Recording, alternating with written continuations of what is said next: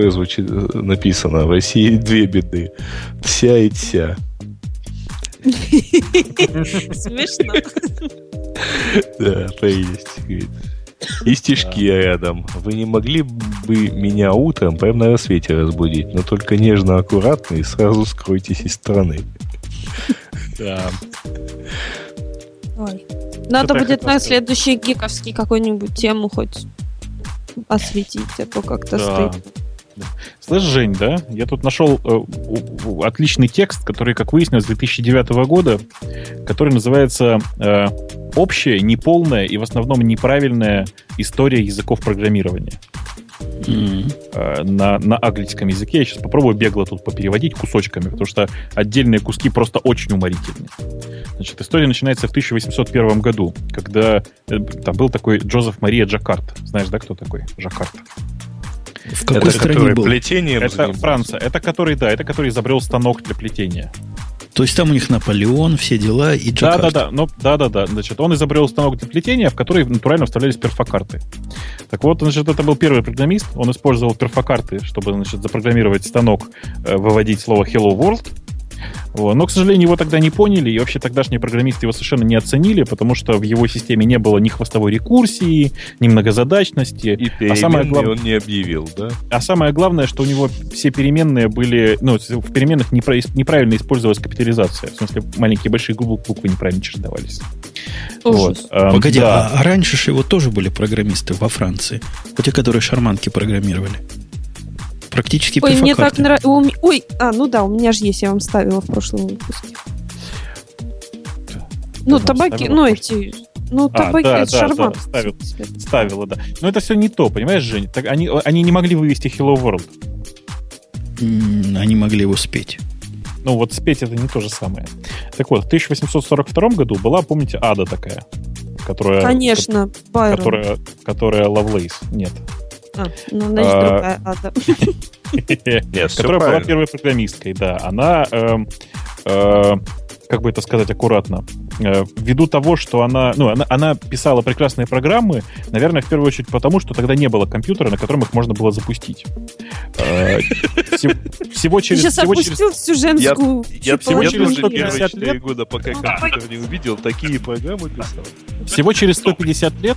Это что такое? Петя, выключи звук. Вот оно что.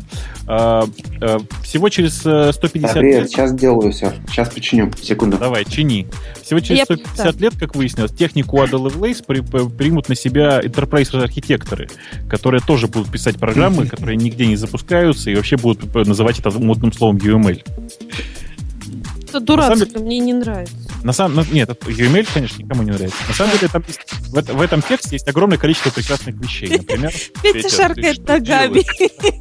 Он, похоже, выдувает Hello World где-то. Стеклодув ты наш. Что за UML за наезд такой? Хороший язык, но он не должен быть компилируемым. Я про что говорю, конечно. 1972 год. Деннис Ричи изобрел мощнейший пистолет, который одновременно стреляет вперед и назад. Неудовлетворенный количеством смертей, неудовлетворенный количеством смертей и инвалидности, он изобрел C и Unix. То есть некоторые вещи в этом тексте просто прекрасны. Тот самый Калмирер в 1972 году изобрел язык логического программирования пролог. Его цель была создать язык, который обладает интеллектом 2-летнего ребенка. И он доказал, что его язык имеет интеллект 2-летнего ребенка, устроив сессию пролога, который на все вопросы отвечал «нет». Короче, там просто много всего, я постараюсь перевести. Это где? А я не дам тебе ссылку. Видишь, какая? Пожалуйста. Все, кому давать. Ты по-английски все равно не читаешь. Я читаю по-английски. Let me speak from my heart in English. In English? In English. Да. Алонзо Чорч в 1936 году изобрел язык, который был лучше даже чем все то, что изобрел Алан Тьюринг. Его лямбда-исчисления совершенно были проигнорированы, потому что были недостаточно похожи на C. критиков не остановило то, что в 1936 году C еще не было изобретено. А в 40-е годы компьютеры программировались с помощью прямого перетыкания проводков и рычажков. Инженеры использовали этот метод, чтобы избежать долгих разговоров насчет табов и спейсов и пробелов внутри кода. Слушай, я на английском знаю поговорку. Помните, такие детские компьютеры были в советское время? Ну, такая игрушка, которая программировалась штекерами. Конечно, нет, у меня только на кассетах. Согласно. Не, то совсем вот действительно игрушка. Ты там по определенной карте соединял. Там не было вообще ни одной электронной части. Там были лампочки и контакты. Вот. Но... Вот. Это даже не деревня, Грей, это село. Такие компьютеры аналоговые называются, в которых одни лампочки. Что ж ты такое говоришь? Ну, и чё? Ну, сейчас это компьютерами не называют. Петя, ты... Ну, в 85-м году вполне можно было... Ты с нами уже? Смотри, привет! Ты уже отстучал? Да, привет. Отстучал кого-то? Да, вот уже выдул Hello World. Привет. Привет. Привет. А чего ты на основное шоу-то не напросился? Стеснялся? Ну, я не знаю, что-то я сегодня устал. Я ходил в балет. Первый раз в жизни я ходил в балет. И как? Как растяжка? Решил пойти второй раз. Значит, в этот раз был какой-то такой хипстерский балет. Вот, я решил пойти на Лебединое озеро. Подожди, это как, все в очках, что ли? Подожди, на Лебединое озеро? Я была 5 лет на Лебедином озере. Ну, а там все было как у Высоцкого. Я тоже в балете никогда не был. Гораздо хуже. То есть мужики девок лапают? Не то, что лапают. Танец у маленьких лебедят. Если бы я пришел в пальто, наверное, сперли бы, но, к сожалению, я пришел не в нем. Вот. Но как бы Лебединое озеро будет послезавтра. Нет, Лебединое озеро будет послезавтра. Я вот думаю, идти или как бы повременить все-таки. Какой ваш совет? Я думаю, что вообще это какая-то глупость ходить на мужиков в трениках. Это как говорят здесь, это гей. Это гей, понимаешь, развлечение. Ты бы еще на мюзикл пошел. Не, на мюзикле я был, но вот на классическом балете нет. Но на я мюзикл думаю, надо с девушкой ходить обязательно. Девушка была, все нормально. Вот, я и говорю, Саус Парк наш новый. Жена хоть, я надеюсь. Да, ну конечно. Ну да. Смотри мне. Бобука. А у меня нет, спасибо. У него нет жены. У меня в основном чужие. Поэтому прости.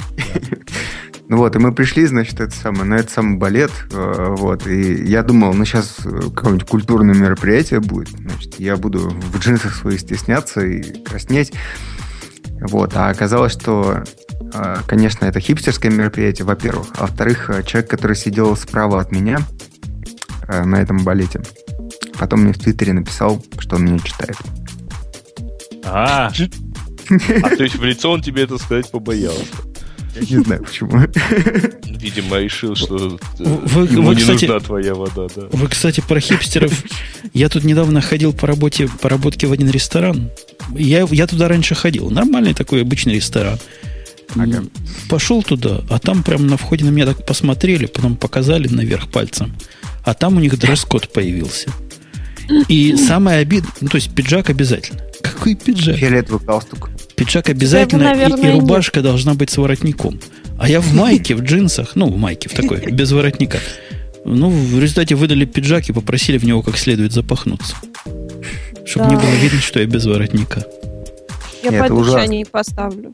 Прикинь, они клубом каким-то стали. Да, это ужасно. Прошлую неделю я провел, значит, в Нью-Йорке, я ходил в костюме. Я ходил в костюме и в очках, потому что мне все время показывали какие-нибудь презентации, а я как бы их издалека плохо вижу. Ну что, вот, мясо не жрать, ничего видеть вообще скоро не будешь. Ну да. Вот. И как бы это было ужасно. Вот. И через 2 недели я опять поеду в Нью-Йорк. Так мне понравилось ходить в костюме. Кошмар. Мне бы ваши заботы. Я всю неделю с французами в России, воевал. в Москве ты боишься ходить в костюме и в очках? Ну, я это здесь сделал за последние 10 лет пару раз, может быть. Обычно это за границей. Бубук, ты с нами? Я с тобой про французов хочу поделиться, потому что только ты меня поймешь. Давай. Ты знал, что они еще те чудаки, да, французы? Нет, ты не прав. Они просто очень французы. Пришли ко мне французы и говорят, что-то мы смотрим на ваш результат, французы говорят, и он нам не нравится. Но я им сразу, понятно, сказал, не нравится, не нюхай его. Не для того результат даден. А результат чего, простите? Результат их оценки эффективности их торгов, их французских. Так, ага. Говорят, что-то у вас Бельгия нас побеждает. И я говорю, и шо? Они говорят, как-то у нас субъективное чувство, что такого быть не может. Вот, понимаешь, чувство? Я говорю, пример дайте. Где? Они говорят, а вот здесь у нас чувство, что вы на 50 миллисекунд нас задержали. Где чувство? А вот субъективно. Нам так кажется. Кошмар. Такие французы, понимаешь, и пристают уже в неделю. Я 2 недели бился. Я тебе говорю, они все такие слегка манерные, очень расслабленные и немножко французистые. Почти все. Что ты хотел? Конечно. Когда говорю, пример дайте, чтобы я исследовал, обижаются. Говорят, мы заказчики, мы всегда правы. Нам так кажется. Сволочи. Слова не хватает. Что ты хотел от французов-то? Слова не хватает. Если вы захотите, я могу анекдот про французов рассказать. Давай. Однажды, 10 лет назад, я встретил одного своего партнера, который, значит, имел бизнес в Европе.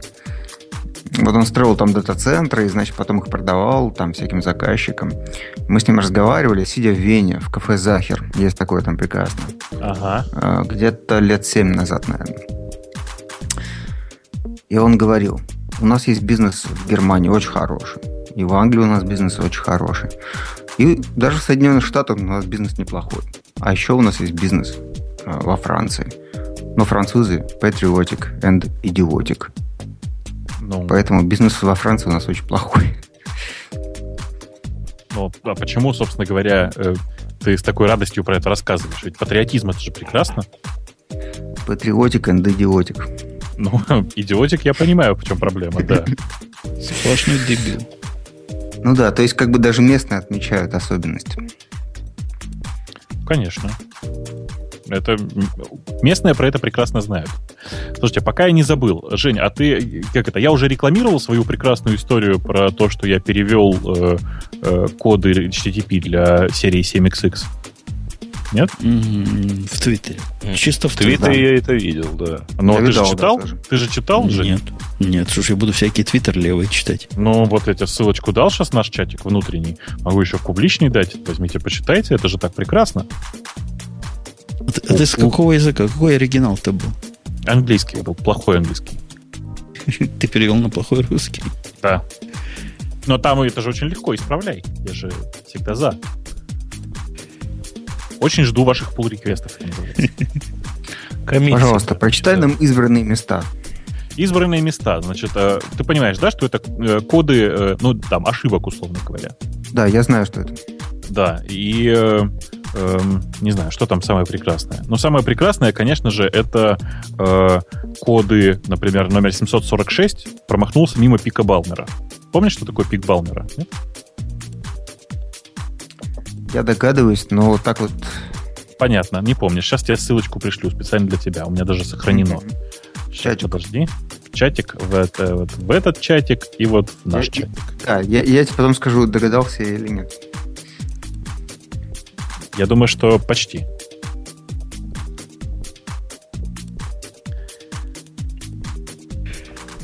Ну, 730-е коды хорошие, жизненные. 730, мне особенно нравится 737-й, согласись, да? Просто из души. Видно, что вынул из себя. Вообще. Я считаю, что 737 прямо самое лучшее. Вот. 749 это код, зарезервированный для Чака Норриса, например. Код номер 750 утверждает, что программа не компилировалась ни разу. Он пересекается с кодом 745. Да. Коды 7.7 серии тоже неплохие, потому что код 771 это перезакэшировано, 742 это 772 это недозакэшировано, 773 это не закэшировано, а 774 это почему не закэшировано? Почему это закэшировано? Да, 776 это же прекрасно, это ошибка в исключении, это классическая история. Скажите, а можно за бабло купить отдельный код? Че? Можно за бабло купить отдельный код? А вся 800-я серия под это задумана. Нет, зачем? 9X тоже можно. 9X можно, ладно. А 800-я будет? Прикиньте, серия 1.800. Вот. Все статусы за счет вызывающей стороны. Ответ платный. История про пик Балмера, кажется, характеризуется старинным русским словом. Недоперепел. Угу. Да. Но вообще удивительно, что про пик Балмера так мало айтишников в России знают. Это же вообще целиком российская история. Прямо вообще. Я, кстати, не знаю. Я Windows Millennium Edition в свое время, в общем, был очень доволен, потому что такая, нормальная Windows 98 с красивыми скинами. Но только просто ожидали от нее все другого, понимаешь? Это другое дело. Так, нормально, да. Скажем так, не такой уж мажорный релиз. Мажорный апдейт. Мне даже понравилось. Видимо, она у меня мало падала. Это тебе повезло очень просто. Я думаю, так. Наверное. Хотя это в ней, по-моему, убрали из предыдущей, она отличалась в основном отсутствием Windows Mode. По-моему, совсем. Я не помню, по-моему, в ней был еще. По-моему, в XP как раз не было уже. В ней тоже чего-то как-то совсем бедненько стало в этом отношении. Или его глубоко спрятали. Я, честно сказать, не помню. Честно, не помню. Короче, я считаю, что история про новые коды в HTTP, которые привязаны к ошибкам, ошибкам в самих разработчиках, это прекрасная идея, и давно пора было бы. Что-то как-то не завели. Да. Кстати, интересно, если... Да. Если вы посмотрите, допустим, есть такая штука бухгалтерский учет. Я смотрела, ничего интересного. Да, и там есть план счетов, так называемый. Там счет такой дебет, счет такой кредит, и их там, не знаю, примерно сотни. То в целях управленческого учета к ним еще приписывают дополнительные циферки, 69,70 или 69,99. Чтобы можно было разобраться, Дебет одного счета и кредит другого? Я имею в виду, что не так. То есть, допустим, с дебета одного счета списывается на какие-то цели какая-то сумма. И это называется 69,95. 69 это значит дебет, если я не ошибаюсь. Да, почитай, да. Понятно, там, а дальше идет детализация внутри счета. Да, и на какие цели, 95 это конкретный повод списать деньги. И потом в управленческом учете, в ERP с этим разбираются. Очень интересно. В этом отношении есть замечательный анекдот. Анекдот старый, но, видимо, айтишники его знают совсем мало. Там в основном для бухгалтеров. Был такой бухгалтер, начинал, так сказать, с азов и так далее. Вырос до главного бухгалтера, все его уважали. Он почти до пенсии, так сказать, дожил. И все заметили, что он отвечал на все вопросы, но у него была странная особенность. Он перед тем, как ответить на любой вопрос, когда к нему приходили бухгалтеры помладше, он вставал, подходил к сейфу, открывал дверь, смотрел вовнутрь, закрывал дверь и отвечал. Гриша, ты знаешь этот анекдот? Я знаю этот анекдот, рассказывай уже. Значит, и долго не могли...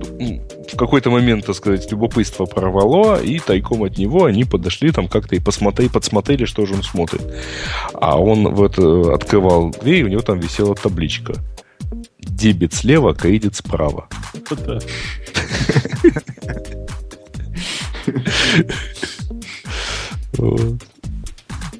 Да. Да.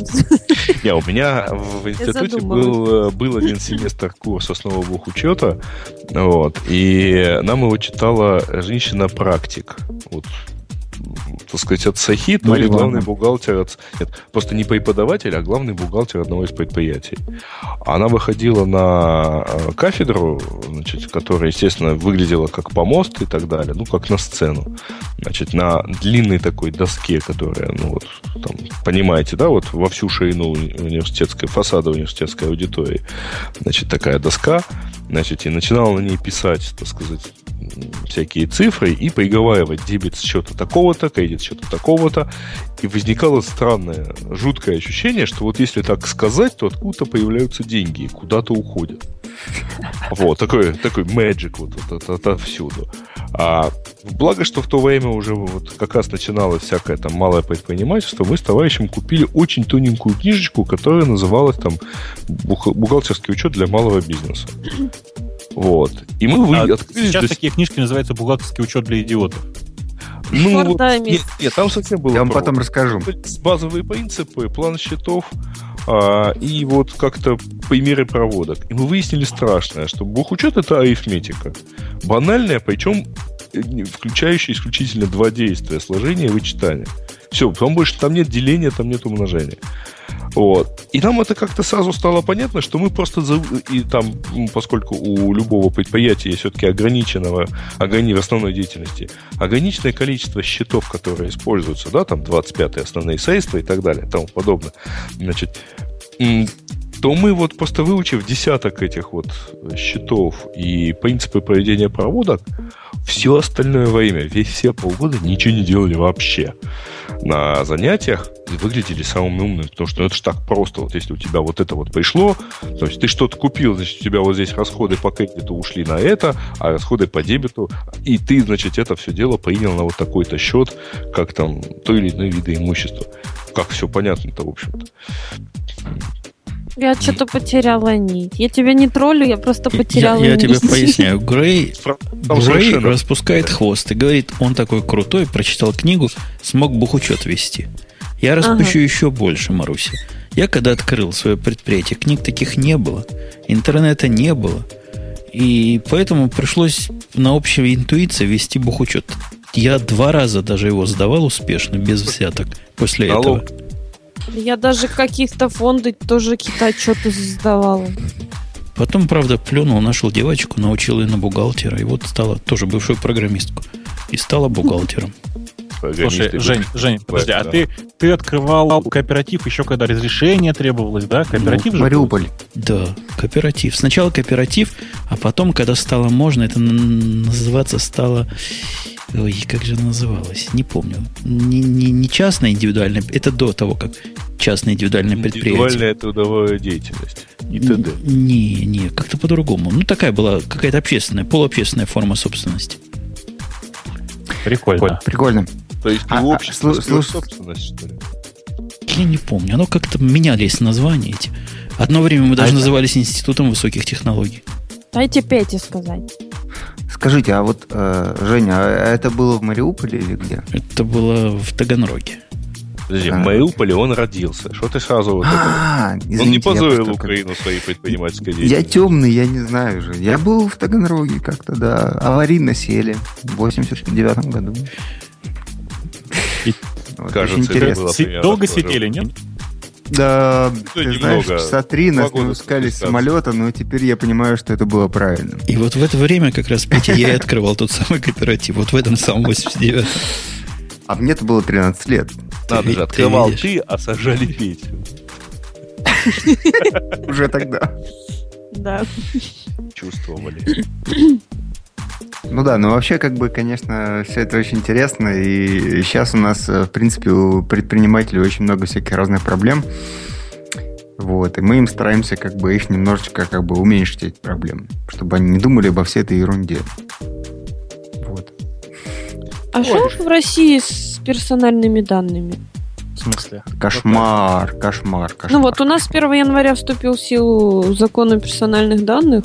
Я тебя маленько огорчу. Он вступил в силу с 1 января прошлого года.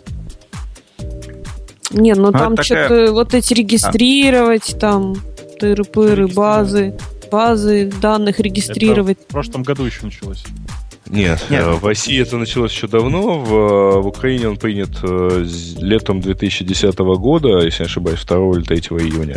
И в силу с 1 января 2011 года. С 1 января 2012 ответственность за то, если у тебя там что-то не зарегистрировано или что-то в этом роде. Нет там никакой ответственности, более того, они даже ее перенесли. Но это совершенно нормальная, на самом деле, штука. Законодательство о защите персональных данных. Вот, всякие privacy и так далее, оно есть во всей Европе. Оно, если я не ошибаюсь, в том или ином виде существует в Америке, хотя в таком виде, скорее, наверное, прецедентном.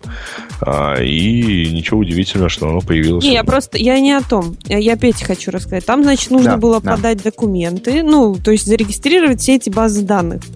Зарегистрироваться документы... как оператор персональных данных. Что ты, типа... Нет, у нас не регистрируется как оператор, у нас регистрируют конкретную базу. То есть базу ты регистрируешь? Петя, я не знаю, что на миллион раз в день меняется? Не, ничего, ты регистрируешь сам факт. Ты регистрируешь сам факт, ты не регистрируешь содержание. Что она у тебя есть. Содержание от тебя не требует раскрывать. Хотя, конечно, регистрируя это, ты все равно сообщаешь государству, что у тебя таковая база имеется. И, соответственно, подвергаешь себя риску, что у тебя спросят, о чем она. Но...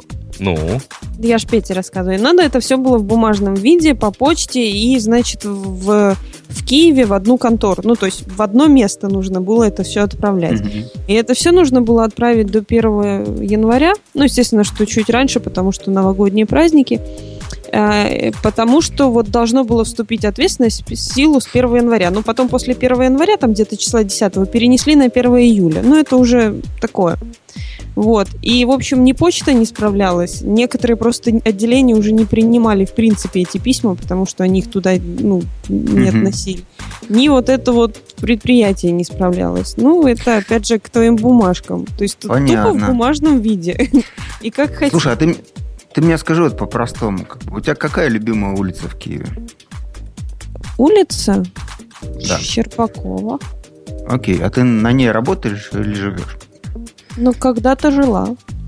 Правильно. Представь себе, ты приходишь, значит, в тот дом, где ты, значит, живешь или работаешь, и тут тебе вахтер на входе говорит: покажи паспорт. А он зачем требует паспорт? Для того, чтобы данные эти записать. Куда записать? На бумажку? Нет, в компьютер. А где это у вахтерши компьютер? Нет, слушай, сегодня нет, завтра будет. У половины вахтерш уже есть компьютер, у остальных будет через, 2 года. И представь себе, ты приходишь к вахтерше и даешь ей паспорт, она записывает туда. И это именно тот самый кейс, когда, значит, ты передаешь персональные данные кому-то, какому-то страшному третьему лицу. И представляешь, человек записывает эти данные твои персональные в свой компьютер, и тут ты немедленно поднимаешь мобильник, а как честный гражданин имеешь возможность набрать милицию и сказать: слушайте, тут уголовка. Приезжайте скорее.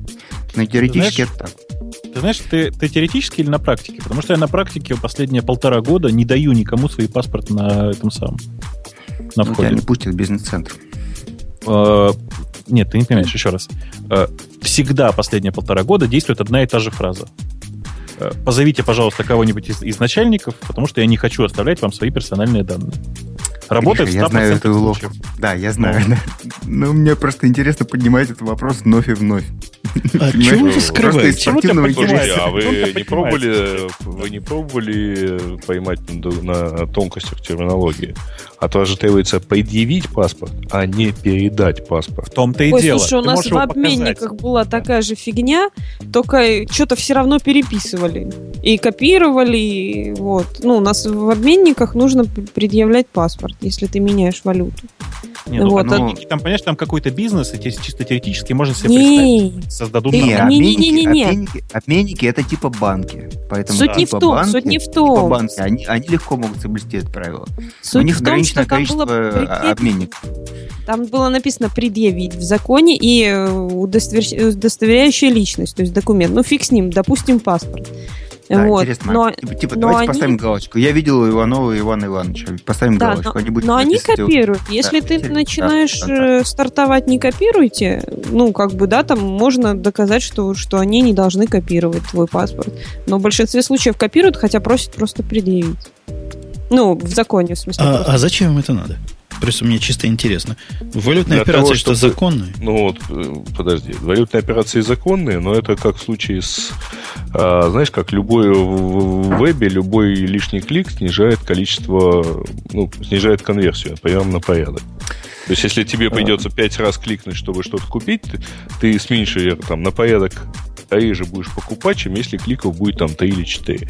Точно так же и тут, введя такое ограничение, усложняя процесс, совершенно, причем там не запретными мерами, а просто там усложнением процедуры, вот, достигается, иногда достигается цель там, уменьшения нежелательных операций. Ну и плюс, я еще продолжу эту идею. Грей абсолютно прав. То есть, это такой инструмент для манипулирования спросом, да, правильно? Угу. Вот. Но и плюс, ты можешь еще кучу всяких разных других целей достичь. То есть, действительно, отбросить нежелательных покупателей, вот, и быть чистым перед законом. И плюс, оправдать кучу, нахлебников, работающих на тебя. Я не знаю, вот у нас, допустим, в Российской Федерации 10 миллионов силовиков работает. Нафиг они нужны все? Еще плюс, еще несколько миллионов человек в охране. Вот эти вот ЧОП, частные охранные предприятия. Они не нужны вообще абсолютно. Но они все смотрят наши паспорта, записывают их куда-то и так далее и тому подобное. Погоди, если враг у ворот? Ты который час скажешь? Правильно. Давайте посмотрим на эти самые аналоги. Я вот был за последние 5 лет, скажем, в тех же ваших Палестинах, в США, раз 30. И за это время у меня спросили паспорт для того, чтобы войти в огромный небоскреб, в который вообще легко может врезаться, не знаю, самолет гигантский. 2 раза. И никто не взорвался, ничего не произошло. Понимаешь, было. Прости, не знаю, неделю назад я был в федеральных зданиях. В федеральных зданиях не спрашивают права, просто обыскивают. Я провел 3 дня. Значит, в 300 метрах от Белого дома. Никто меня не спросил паспорт. Это не нужно. В самолете-то спрашивают. То есть там стояла отметка, это 300 метров от Белого дома, мы у вас не будем спрашивать паспорт. Нет, паспорта не спрашивали, даже при входе в самолет. Они права спрашивали. Потому что не понимают, что у людей паспорт может быть. Паспорт перед посадкой в самолет. Но, правда, это была посадка на трансатлантический рейс в обоих случаях, поэтому они заодно, у меня после этого магическим образом, я совершенно не успевал заметить, когда, пропадала вот это вот огрызок формы, который лепится на въезде. Вот. I-94. Да. Значит, и вот, первый раз это было просто совершенно волшебство, потому что я только пройдя все это дело и садя в самолет, понял, что стоп, я же пограничников не проходил почему-то, выезжая, неужели так пофиг? Но оказалось, первый раз что... было очень стрёмно, вообще кошмар. Петя, а ты себе что вот это вот Homeland Security, это и есть на самом деле пограничники и security контроль. Петя, а ты себя чувствуешь как Тёма униженным, когда ты в отдельной очереди для лохов стоишь на границе? Знаешь, там с одной стороны да, с другой стороны я в какой-то момент понял, что лохов и не лохов их примерно поровну. Да нет. Лохи всегда дольше стоят. Не, серьезно. Последний раз это было в Далласе, в Вашингтоне, значит, что-то там 2 недели назад. Там лохов и не лохов, не знаю, мягко говоря, было поровну. А вообще-то не лохов, то есть американцев, было гораздо больше, чем лохов, то есть нас. Вот, они стояли дольше. А мне всегда приятно стоять в очереди для избранных. То есть я как раз Тему с другой стороны понимаю. Кстати, но тем не менее, все работало не так. И напомню про нелохов, то есть про нелоха. Вот. Тут вот известному человеку по имени Юра, известному под именем Юра, сегодня 30 лет исполнилось. Вот, это Красновский! Да, Юра, мы тебя все поздравляем, даже если ты не Днем рождения. Артемка. Алло, народ, присоединяйтесь вы, да? Они что-то тупят. У Ростовского сегодня день рождения. Да я его поздравил уже тем фактом, что зафрендил обратно. А что он тебе такого сделал? Или как дизайнер пошел, так сразу ты его... Нет, он в какой-то момент написал, значит так, если вы меня читаете, просто чтобы было, а не потому, что интересно, то быстро нажимайте unfollow. На что я сказал, конечно, unfollow, что за вопрос? По педагогической причине. Плакал? В общем, это самое. Плакал, просил вернуться. Наверное, надо его поздравить, да, то есть он теперь свалил из наших Палестин в ихнюю Канадию, насколько я понимаю, да. Вот. Тут тоже обхохочешь, смил, мыло нашило. Ну, посмотрим. У меня просто есть знакомые, которые там очень счастливы и хотят остаться там с 94-го года. В Гугле работают, допустим, вот сейчас. У меня есть знакомые, которые... Да? Да. Которые в каше уехали, и там как-то странно все. Ну, чего? Ты... Ну вот. Есть знакомые, которые типа там 17 лет, а есть знакомые, которые уехали 5 лет назад, и вот теперь в Питер возвращаются через несколько дней. Ну, как они бы, окей. Питерские сами были, да? Нет? Да. И им как бы... надеются. Ну, они детей нарожали, и как бы им не понравилось, как там ситуация с детьми обстоит в Канаде. Сколько? Троих. Даже разом, что ли? Ну, за 5 лет, знаешь... Можно и не разом. Не, дело в том, что мои знакомые, которые уехали в Канаду, они 3 разом. Там есть климат такой, да. Ну, да. Лезут на свет. Мне кажется, ты этих знакомых тоже знаешь. Почему-то. Окей. Молодого человека из Каше, из компании Каше. Помнишь такую компанию? Да. Ну, вот. Но это не те. Ну, это хорошо, да. Ну вот, и это самое, эти знакомые, они сейчас возвращаются в Питер, и как бы это очень интересно, потому что, как бы, ну, не знаю, они, по-моему, обиделись на какие-то такие обстоятельства, которые, в общем, не очень значительные.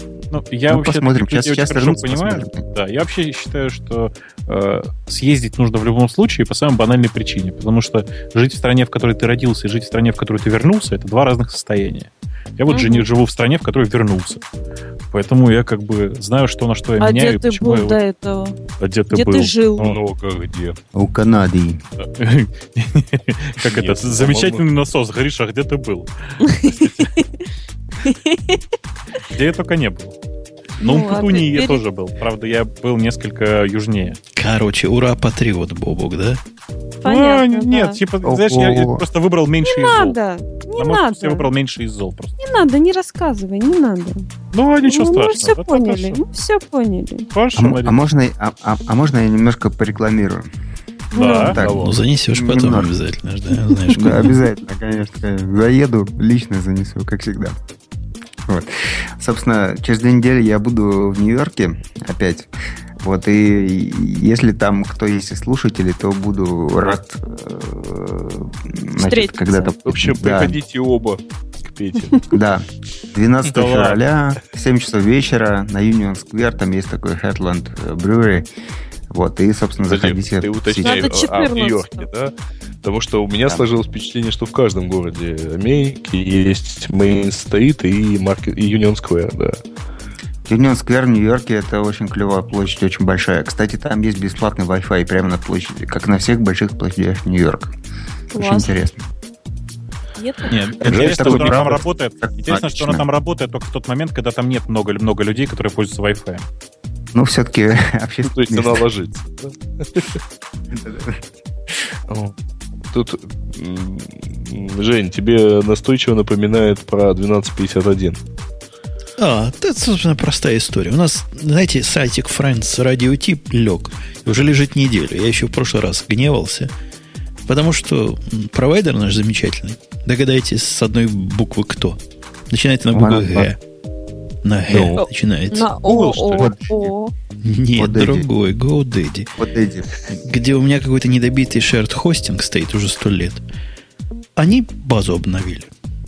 И решили в виде ненужного убрать всякие левые кодировки. Что за CP1251? Ну, я их понимаю таки, правильно? Сам виноват. Сам мудила, поставил базу. В результате теперь база недоступна. Ее даже дамп нельзя сделать. Она говорит, коллекшена такого не знаю. И они мне написали ответ, да, говорят, типа, вы виноваты. А у вас бэкап есть? Откуда у нас бэкап? Они-то сами козлы бэкапа тоже не делают. Хотя должны были. В общем, мы теперь без базы пытаемся... Я уже бью с ними неделю. Они говорят, да, наши самые умные инженеры сейчас пытаются руками написать пэтч к базе данных. Представить пэтч от базы данных. Зачем? Ну, чтобы починилось. Ну, слушай, не будь же они базу там MySQL переставлять с поддержкой вот ненужных кодировок. Говорят, проблема. Но мы ее когда-нибудь починим. Надо опять их дергать. Уже прошло сколько времени, сколько ж чинить можно. Ну, козлы. Это же козлы. А с файлами отдать они не могут? Хотя я предложил, говорю, хотя бы копию файлов базы данных дайте мне, я уже все вытащу все сам. Говорят, надо пропатчить. KDE под BSD. Женя, а это самое, вот я тут случайно через 2 недели встречу это самое, директора GoDaddy. Может, что сказать? Скажи ему, передай ему, что убил Дак, пожалуйста. Скажи ему, ты ему расскажи, нет, ты ему расскажи 2 случая. Во-первых, у них хакнули сервера вместо ERR Да, page, не знают, я думаю. вместо ERR page на их хакнутых серверах ссылка на левый какой-то сайт. Они отказываются чинить, говорят, это не наша проблема. Прикинь, я как честный отстучал, говорю, ну что ж, говорю, не, слишком сложно. Починка, говорит, слишком сложна. Хотите заплатить за это? Да. Женя, я тебе должен сказать, что тут в чате правильно совершенно намекают, что твоя проблема с 1251 укладывается в ошибку HTTP 732, блядский Unicode. Это не я, это тут был у нас деятель. Вот он поставил, да. Не знал, что Unicode бывает, видимо. Байтики сэкономить хотел. Да. Слушайте, а вы лучше расскажите, что у вас хорошего-то происходит? На тему. Ну, вообще в целом. Ну что, наши рулят, праймари идут. Да. Грей меня гнобит все время. Все Понятно. хорошо, короче. Все идеально. Да, все как обычно. Грей, а ты почему гнобишь? Я гноблю. Как появляется такие гнобители. А ты в прошлый раз не была, Маруся, да? В прошлый раз? Я была, почему? Почему я тебя не помню? Грея помню, тебя не помню. Как это было? Когда ты была? Опять опоздала. Я пришла после питоновской встречи. О, фак. Ой, сори. Зачем менеджеры ходят на питоновские встречи? Она думает, что она умная. Для понтов. Я ненавижу тебя. А я к тебе хорошо отношусь. Вот. Слушайте. Зачем? Ну ты зачем гнобишь? Слушайте, а почему... Никто тебя не гнобит. А можно я к вам боком поставим? Ну. Стой. А почему прошлой весной не было этого самого РТ-коня? РТ-коня. Это все Бобук виноват. Конечно, это все виноват я. История вот какая. Значит, мы просто прикинули и решили, что не хотим еще раз тратить на это деньги. Как формулировка? Да он там денег-то, Ну, знаешь, а все-таки наши. Учитывая, что взамен этого мы получаем... Так Грей обиделся просто на всяких чудаков. Ну, что вы? Учитывая, что взамен этого мы получаем замечание, не хотим ли мы это все дело смонтировать и вообще снять профессиональной телебригадой, это, пожалуй, был единственный онлайн-ответ на все это, да? Я в такой ситуации обычно говорю, что у меня с нашей аудиторией какое-то несовпадение. Дело в том, что я нашу аудиторию люблю, а она меня бесит. Мило. Да. Так что как-то примерно так.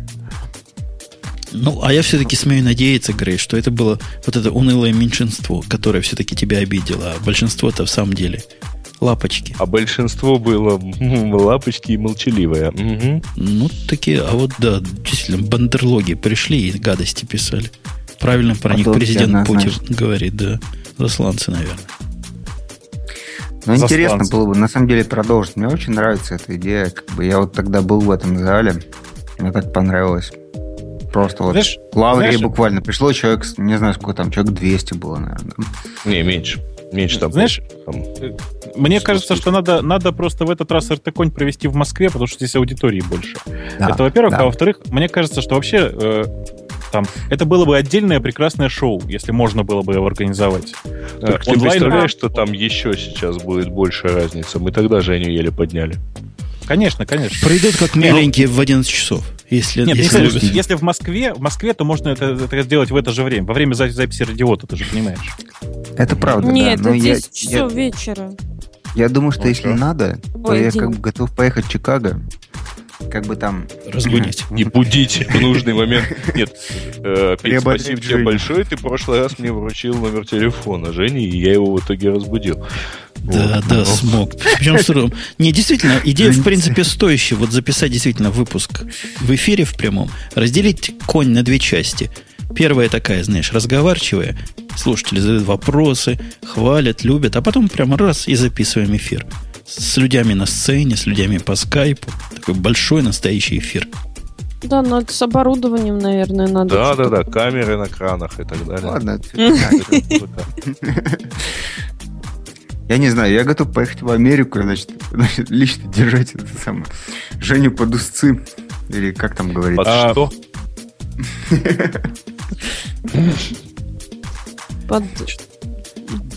Но? Я тоже не поняла. Под что? Под узцы? Под узцы. Ну, я ж... Это не то, о чем ты подумала, Маринка. Да не, он хороший, я его уже 2 раза видел. Никто не видел Женю, а я видел. Он хороший. Да он как да это мы его самое, видели буквально 2 часа назад, на самом деле, Конечно. как живого. Не, я вам хочу сказать, что Умпутун, он же как этот самый, не существует. Как Паша. Как дура, Нет, да? нет, Как я его дура. увидал, простите. Он Откуда ты есть. знаешь, что это он? Откуда ты знаешь? Это актер нанятый, ему заплатили. Слушайте, Да. я у него в подвале жил. И это подвальный актер, Что-то подвал мне напоминает. актера. Слушайте, вы не смотрели такой очередной калифорнийский сериал Death Valley, который «Долина мертвецов»? Нет. А я видел, что он Смешно? вышел. Стоит попробовать. Ты знаешь, Смешно? это такой довольно дебильный сериал. Как Там. Мисфитс? Нет, это почти комедийный сериал, давай скажем А. так. Там, идея очень простая, типа, в мире внезапно вдруг начали ходить вампиры, оборотни, всякая такая фигня. И это, типа, комедийный сериал про полицию, которая занимается исключительно этими людьми. Это не английский. Что ты гонишь? Какой он? Американский. Американский. Ну, конечно, видели. Ну, ты что? Крутой результат. Он Нет. MTV-шный. Он, по-моему, нет. Он По-моему. точно MTV-шный. Я его по А? MTV Нет. смотрю и записываю. Не, вот то, что он на MTV показывается, вовсе не обязательно... Там значит, написано везде MTV Окей, Production. хорошо. Дело не в этом. Там просто есть прекрасный момент. Дело в том, что там постоянно болтается парень с удочкой. Ну, в смысле, парень с микрофоном. Там Ну. же, типа, вот, это просто действующее лицо такое. Действующее лицо шоу. Парень, который ходит везде с микрофоном, чтобы звук снимать. Я считаю, что нам нужен такой специальный парень, который раз в неделю летает в Умпутунию, и там, значит, держит микрофон. Ты благоразумно не согласна. сказал, что, по-моему, они уже 3-го сожрали. Не, от 3-го не сажали, по-моему, еще. Не, По-моему, двух сожрали уже к этой серии. С я микрофоном? третьего не видел пока. Да. Да. Но история же, причем там прекрасно, в пилотной серии, значит, этого самого мальчика с удочкой, в смысле, с микрофоном, кусает то ли зомби, то ли, я уже не помню кто, по-моему, зомби. Они на него представляют, он говорит, да чуваки, вы что, я же звуковой оператор. Парень, мы в Калифорнии, здесь вас вагон. Так. Прекрасно, конечно. Крутой сериал прямо стоит. Кстати, я тут пилот смотрел, как-то он до русских еще не дошел, видимо. Новый сериал Fox снимает. Fox, видели, нет? Как называется одним словом каким-то. Вот нам в чатике подскажут. Вышел пилот и каким-то одним словом. Короче, рассказываю. Представьте себе, режиссер Лоста долго искал работу. Вот я не знаю, он его снимал или нет, но явно, знаешь, лостовская такая атмосфера, с одной стороны. С другой стороны, атмосфера вот того фильма, где компьютер выбрасывает номера, и по этим номерам, значит, кого-то надо защищать. Ну, знаете, сейчас такое идет. Да. Или убивать. И плюс ко всему к этому, в главной роли кто? Джек Бауэр.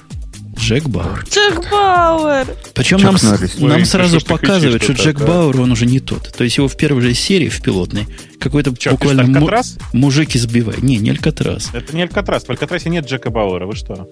Алькатрас это как раз от создателей Лоста. Там Джей Абрамс.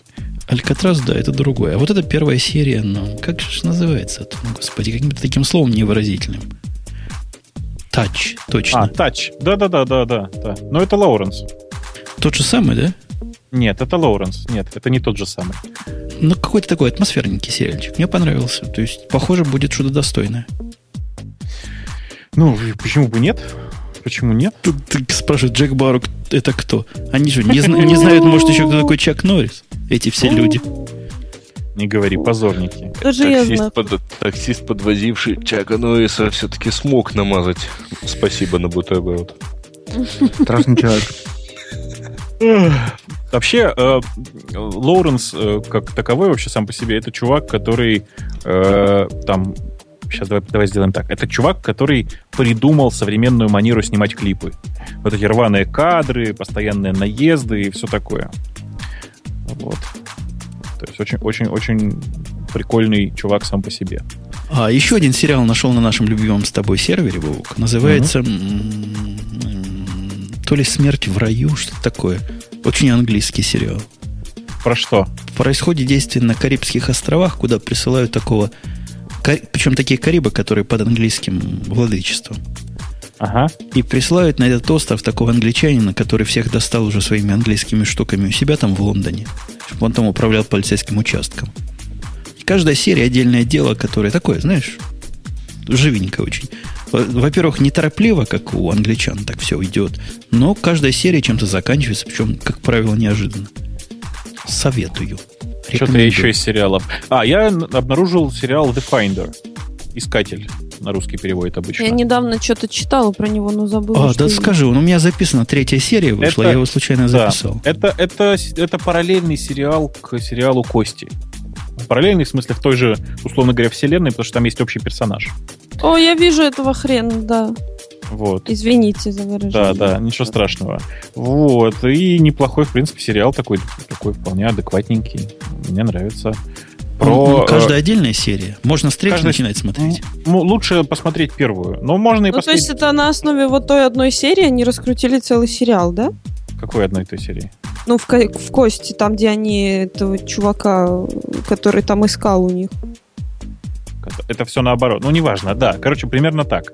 Значит, это на основе той одной серии. Это про чувака, который бывший американский военный, который спекся, и у которого странное нарушение, которое позволяет ему очень круто находить потерянное все, условно говоря. Угу. Ну что, посмотрим. А он там есть на нашем сервере, любимый? Да, по-моему, да. А то я как дурак только с телевизора 3-ю серию записал. Скажите, смотрел ли кто-нибудь сериал, который называется Eternal Law? Как вечный закон, наверное. Закон вечности, не знаю. Я только смотрела фильм Eternal Sunshine of Spotless Mind. Это все, что у меня ассоциируется с этим словом. Eternal? Это какой-то очередной британский сериал. Я, в принципе, к британским сериалам, как бы не сказать, что равнодушен, я их хорошо смотрю, но подозрительно. Я считаю, что из британских сериалов правильный один, который «Доктор Кто» называется. Все остальное не важно. Все остальное вторично. Ладно, «Мисс Фитц» ржачная. Мисс Фитц, погоди, вот этот Eternal, который ты говоришь, по-моему, я вчера его как раз видел. Там, где 2 ангела занимаются. Да, вот это, да? Да. Ну, как-то он... Я даже не смог первую серию до конца досмотреть. Я вас понял. Намек понял. Даже не буду смотреть. Что-то в нем, знаешь, не хватает. Какой-то составляющей прямо. Идея какая-то есть, но туманная, смутная. Драйва вообще никакого. Даже для английского он слишком медленный. Что-то я хотел сказать. Я внезапно вспомнил, что если кто-то еще не смотрел английский сериал Life on Mars, то нужно обязательно посмотреть. «Жизнь на Марсе» называется. Это не фантастика, точнее как, это не про жизнь на Марсе. Это про... это такой почти детективный сериал. Он из 3, по-моему, сезонов с законченным сюжетом. Охрененный сериал. Прямо вот... Я его просмотрел в свое время на одном дыхании. Это единственный британский сериал, про который законченный уже. Про который можно сказать, что вау! Очень круто. Вот. Ну, хорошо. Там, знаете, там очень прикольно... Там вообще завязка сама по себе очень психоделическая, потому что действие происходит в прошлом, но даже не в прошлом. История вот в чем. Значит, чувак, главный герой, впадает в кому, и действие происходит, по сути, в его галлюцинациях в коме. Но там все логично, все в порядке, все хорошо, просто как бы вот сам факт очень прикольный. Мой любимый сериал английский, там, где Мюррей, знаешь, блистает. Как называется? Мюррей «Виртуозы». Страшный. Ой, старый. Билл Мюррей? Нет, который тетка Мюррей. Я поняла. Знаешь, Мюррей блистает. Нет, я не понял, какой сериал ты имеешь в виду. «Виртуозы», которых... да, понял. Как на «Х» как-то он называется по-английски. Говорят, что жалко, что закрыли IT-крауд. А я считаю, что как раз слава богу, что закрыли IT-крауд. А что он тебе так не нравится? Почему? Это такой сериал для людей, которые плохо понимают, как устроен IT, как устроен tech-support. А я, к сожалению, как всякий человек, выросший и там, построивший в свое время там, саппорт, знаю, что на самом деле все это не так. Он было офигенно смешно. Совершенно все стереотипы, которые есть про поддержку. Да, но это просто это не очень смешно, понимаешь? А ты видел в каком-то сериале, вот российском уже, как человека по IP вычисляли? Кто такой и какая фамилия? Командой IP-конфиг. Так тоже бывает, ничего страшного. Спрашивает, вспомнят ли в Радио Тиф или финал Шерлока. Во-первых, это не финал. Ну да, в 2013 там будет следующий сезон. Да. А во-вторых, я, честно сказать, то есть это хороший многосерийный фильм. Я его как что-то там такое выдающееся почему-то не воспринимаю. Хорошая съемка. А мне мужик нравится. Хорошая продюсерская работа. А мне он вообще не нравится. Рада, если мне нет. было бы не так. Если было бы как-то иначе. А еще мне доктор Ватсон не нравится. Мужик — это хорошо.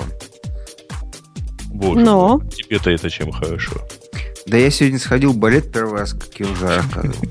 И там столько мужиков вот в этих трико было. Очень интересно. На самом деле непонятно. Потому что как бы... Не ходи туда пока больше. Не ходи туда, моя лапочка. Слушай, а там девки на подбор в белых тапочках? Да. А как ты узнал? Высоцкий пел. Я классиков слушал. Ну да, девки там такие. Да. Слушай, Этернер Ло, там один эпизод только. Он только начался, конечно, что ты хотел. Ну ладно, окей. Нет, это ужасное место. Вот этот театр, он через дорогу от Совета Федерации, где сидят наши сенаторы. Вот. Так мерзко. Сидишь, поломываешь. И понимаешь, что через дорогу от сенатора, да. Слушайте, а вот вы мне расскажите, что вас всех так парит эта самая замечательная политика? Ну, они во всем мире одинаковые говносенаторы. Ну, реально во всем. Я своему сенатору письмо писал, он мне даже ответил. Что ты гонишь? Знаешь, так и наш тебе ответит, не вопрос. Ну, можно и вашему написать. Что он против СОПа, чтобы сказал что-нибудь. Правильно я понимаю, что тут из этих самых россиян только Бобук и я? Да, вот я тоже не понял, кому он обращается. Причем Бобук, он прокремлевский, понимаешь? А ты какой? Про что я? Прокремлевский. Нет. Он соорганизатор движения «Ваши». Не этот самый, нет. Не гей, нет. Нет. Нет, мы как раз решили обратно. Нет, еще раз, ты просто пропустил. Я просто давно предлагаю организовать новое движение «Ваши». Фашисты. Окей. Я считаю, что это очень давно должно логично вообще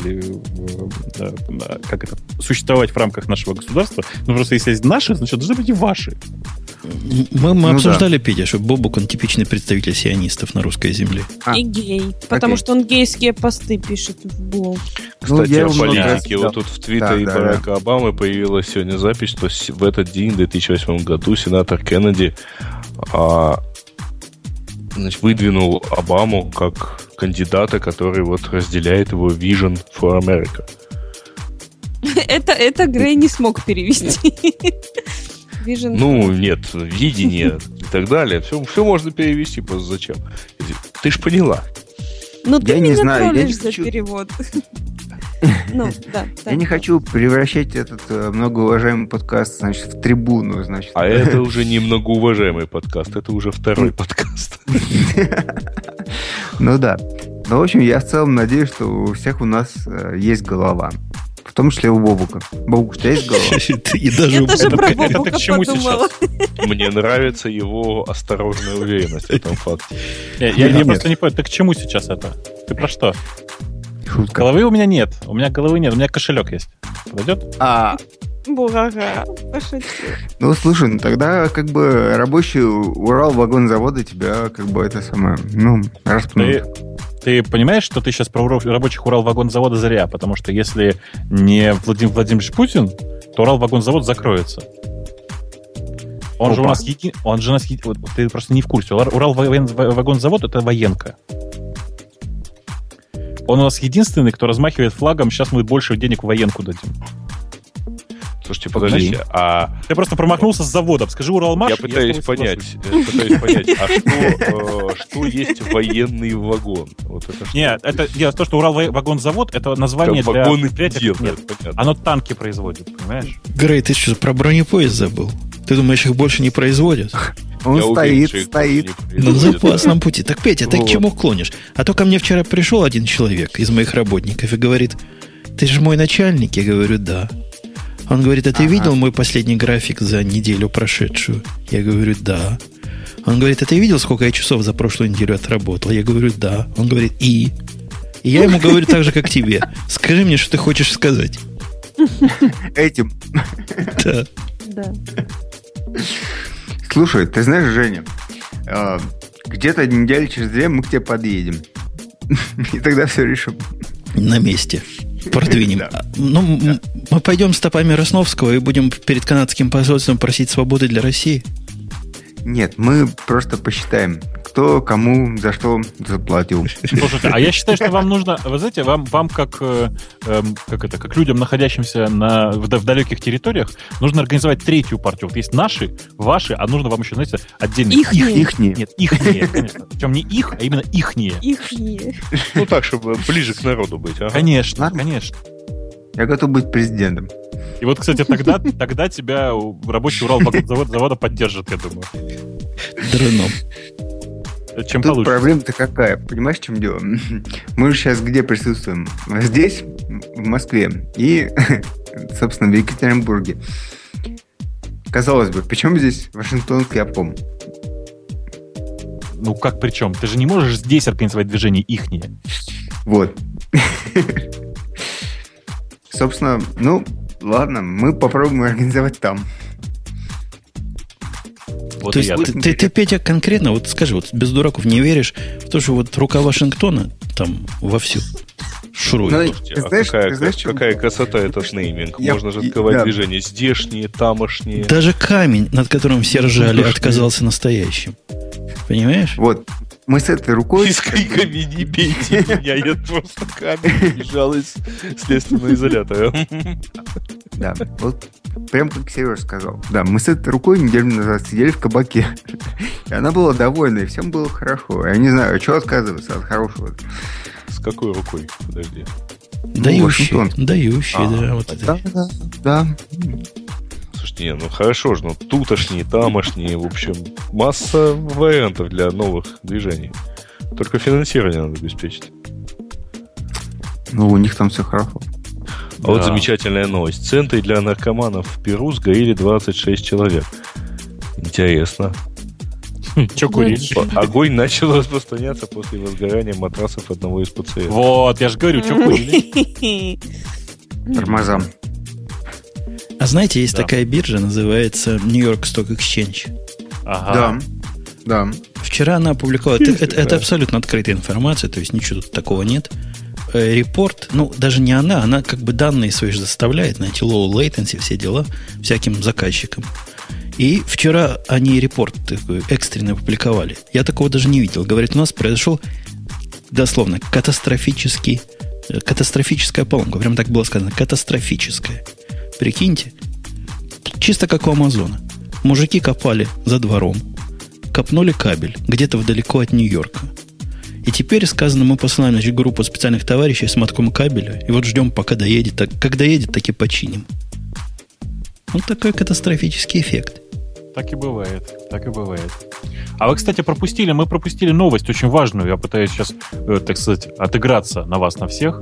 Для Visual Studio, как вы знаете, есть много Visual Studio, если кто не знает. Это Microsoft Visual Studio, такое средство для разработки. Ты кстати, ржешь. Я вчера пытался в Visual Studio проект создать. Так. Мне надо Оно было... даже не запустилось. Мне надо было одному товарищу показать, как TeamCity прикрутить к Visual Studio. Но чтобы показать, надо же попробовать. У меня там конференц-колл с Webex, со всеми делами. Я попробовал создать проект. Я не понял, где там на C++ вообще писать. Они какие-то C-шарповские проекты меня заставляют. Может, мне что-то другое установить надо было? Ну, как тебе сказать, там просто по умолчанию язык, по умолчанию система под .NET рассчитана теперь. Ну да, но я не понял, как это сделать, чтобы не .NET было. Куда? Оно говорит, хотите примеры всяких? И посылает в веб. А там какие-то слова непонятные. Про то, как по-настоящему C++ проект сделать. Даже не знаю, что сказать. В общем, далеко. Вот Visual C было хороший. Только на нем можно было писать на C. Больше ни на чем.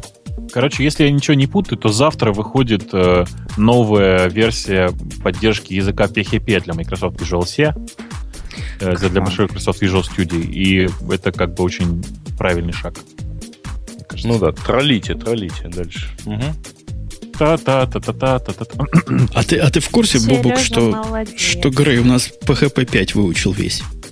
Весь? Весь, у него книжка есть даже. Так, слушай, пока я не забыл. Весь PHP 5. Я пошел писать чуваку, чуть не забыл. Ты помнишь, Жень, что у нас в следующий выпуск приходит чувак из JetBrains? Мало того, что помню, у меня стоит в календаре напоминалка напомнить Бобуку. Мне зачем напомнить? Ну, если ты забыл, чтобы я тебе напомнил. Вы напомните чуваку из JetBrains. А ты напомнишь чуваку. А я сейчас пишу ответить всем на этого чувака. Его зовут Андрей. Угу. Андрей, напоминаю о нашей договоренности в субботу, в следующую субботу в 22:45 мы вас ждем в скайпе. Перевод строки. Ушло письмо. Воскайпевленный. Воскайпевленный, да. Я вам хочу сказать, кстати, к вопросу о тех людях, которые страшно любят Ruby on Rails и пытаются противопоставлять его PHP. Противопоставлять его не надо, там как бы другие проблемы. Мне очень понравилось, как люди реагируют. Знаете, есть такая популярная компания 37 Signals, которая является одним из главных апологетов этих самых Ruby на рельсах. Ну, разработчики, на самом деле. Они не главные разработчики, это типа одни из разработчиков. Они, на самом деле, делают другие разные сервисы. Вот. И, в частности, они тут торжественно в своем блоге запостили прекрасную картинку о том, что смотрите, мы закупили новое железо для нашего нового сервиса. И новое железо, они показывали в основном не сервера, а сфотографировали, я уже не помню, что-то там типа 360 гигабайт памяти в плашках. Это к вопросу о том, что Ruby on Rails на рельсах, конечно же, прекрасно работает, только очень-очень память любит. Тебе памяти жалко. Знаешь, жалко. Ты мелочишься. Не, я не могу сказать, что мне ее жалко, но просто вы, когда делаете сервис на этой системе, вы хотя бы понимаете заранее, что там просто вся память, которая у вас есть, она вся понадобится. Нет, там не 360, там 864 гигабайта. Прости, 864, тоже хорошо. Это Ты нашел пост, да? Это хорошо. Ну да. Надо новые 12 стандарты тысяч. серверов вводить, а то мне все говорят, Java, много памяти, а оказывается, вон как люди живут. Да. А что-то у нас активность такая вот сейчас происходит из-за границы. У меня редиректор логи пишет с географией. Ага. Нас Италия, прямо Франция и Израиль качает. Вот Я думаю, сейчас. что у тебя неправильно с географией. Да ладно, GeoIP там стандартный самый, все правильно. Вот GeoIP, точность GeoIP составляет примерно 80%, я имею в виду. Ну, хоть что-то. Ой, товарищ, может, расходиться будем, а? Да, давайте потихонечку. Да, ты, Бобу, готовься к следующему выпуску гиковскому обсудить, как GeoIP сделать правильно. Не GeoIP, там главное это Kotlin. Котлин? Котлин. Ну и думай, как GeoIP сделать правильно. Конечно. Я тебя попытаю. Потому что открытый вопрос. Мне таких глупостей написали везде, что просто стоит это обсудить. В смысле, что значит Петя правильно? все сразу ушел, да? А у него, по-моему, интернет пропал, потому что Да. он вообще из сети вывалился.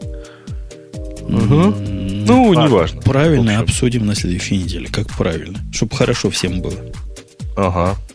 Давайте. Ну, типа, давайте.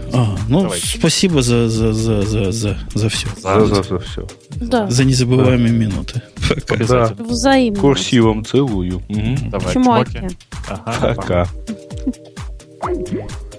Оп, дзынь, слышали? Это значит пока. Чего-то у меня скайп стал дзынькать. А раньше всегда молчал. Ладно, все. До следующей недели приходите, видите, гости собирались быть. Мы их попытаем. Про котлины поспрашаем и всякие другие гнусненькие вопросы тоже заготовим. Можете, да, присылать в темы. Мы на них посмотрим. Помните, из Intel... Нет, из JetBrains.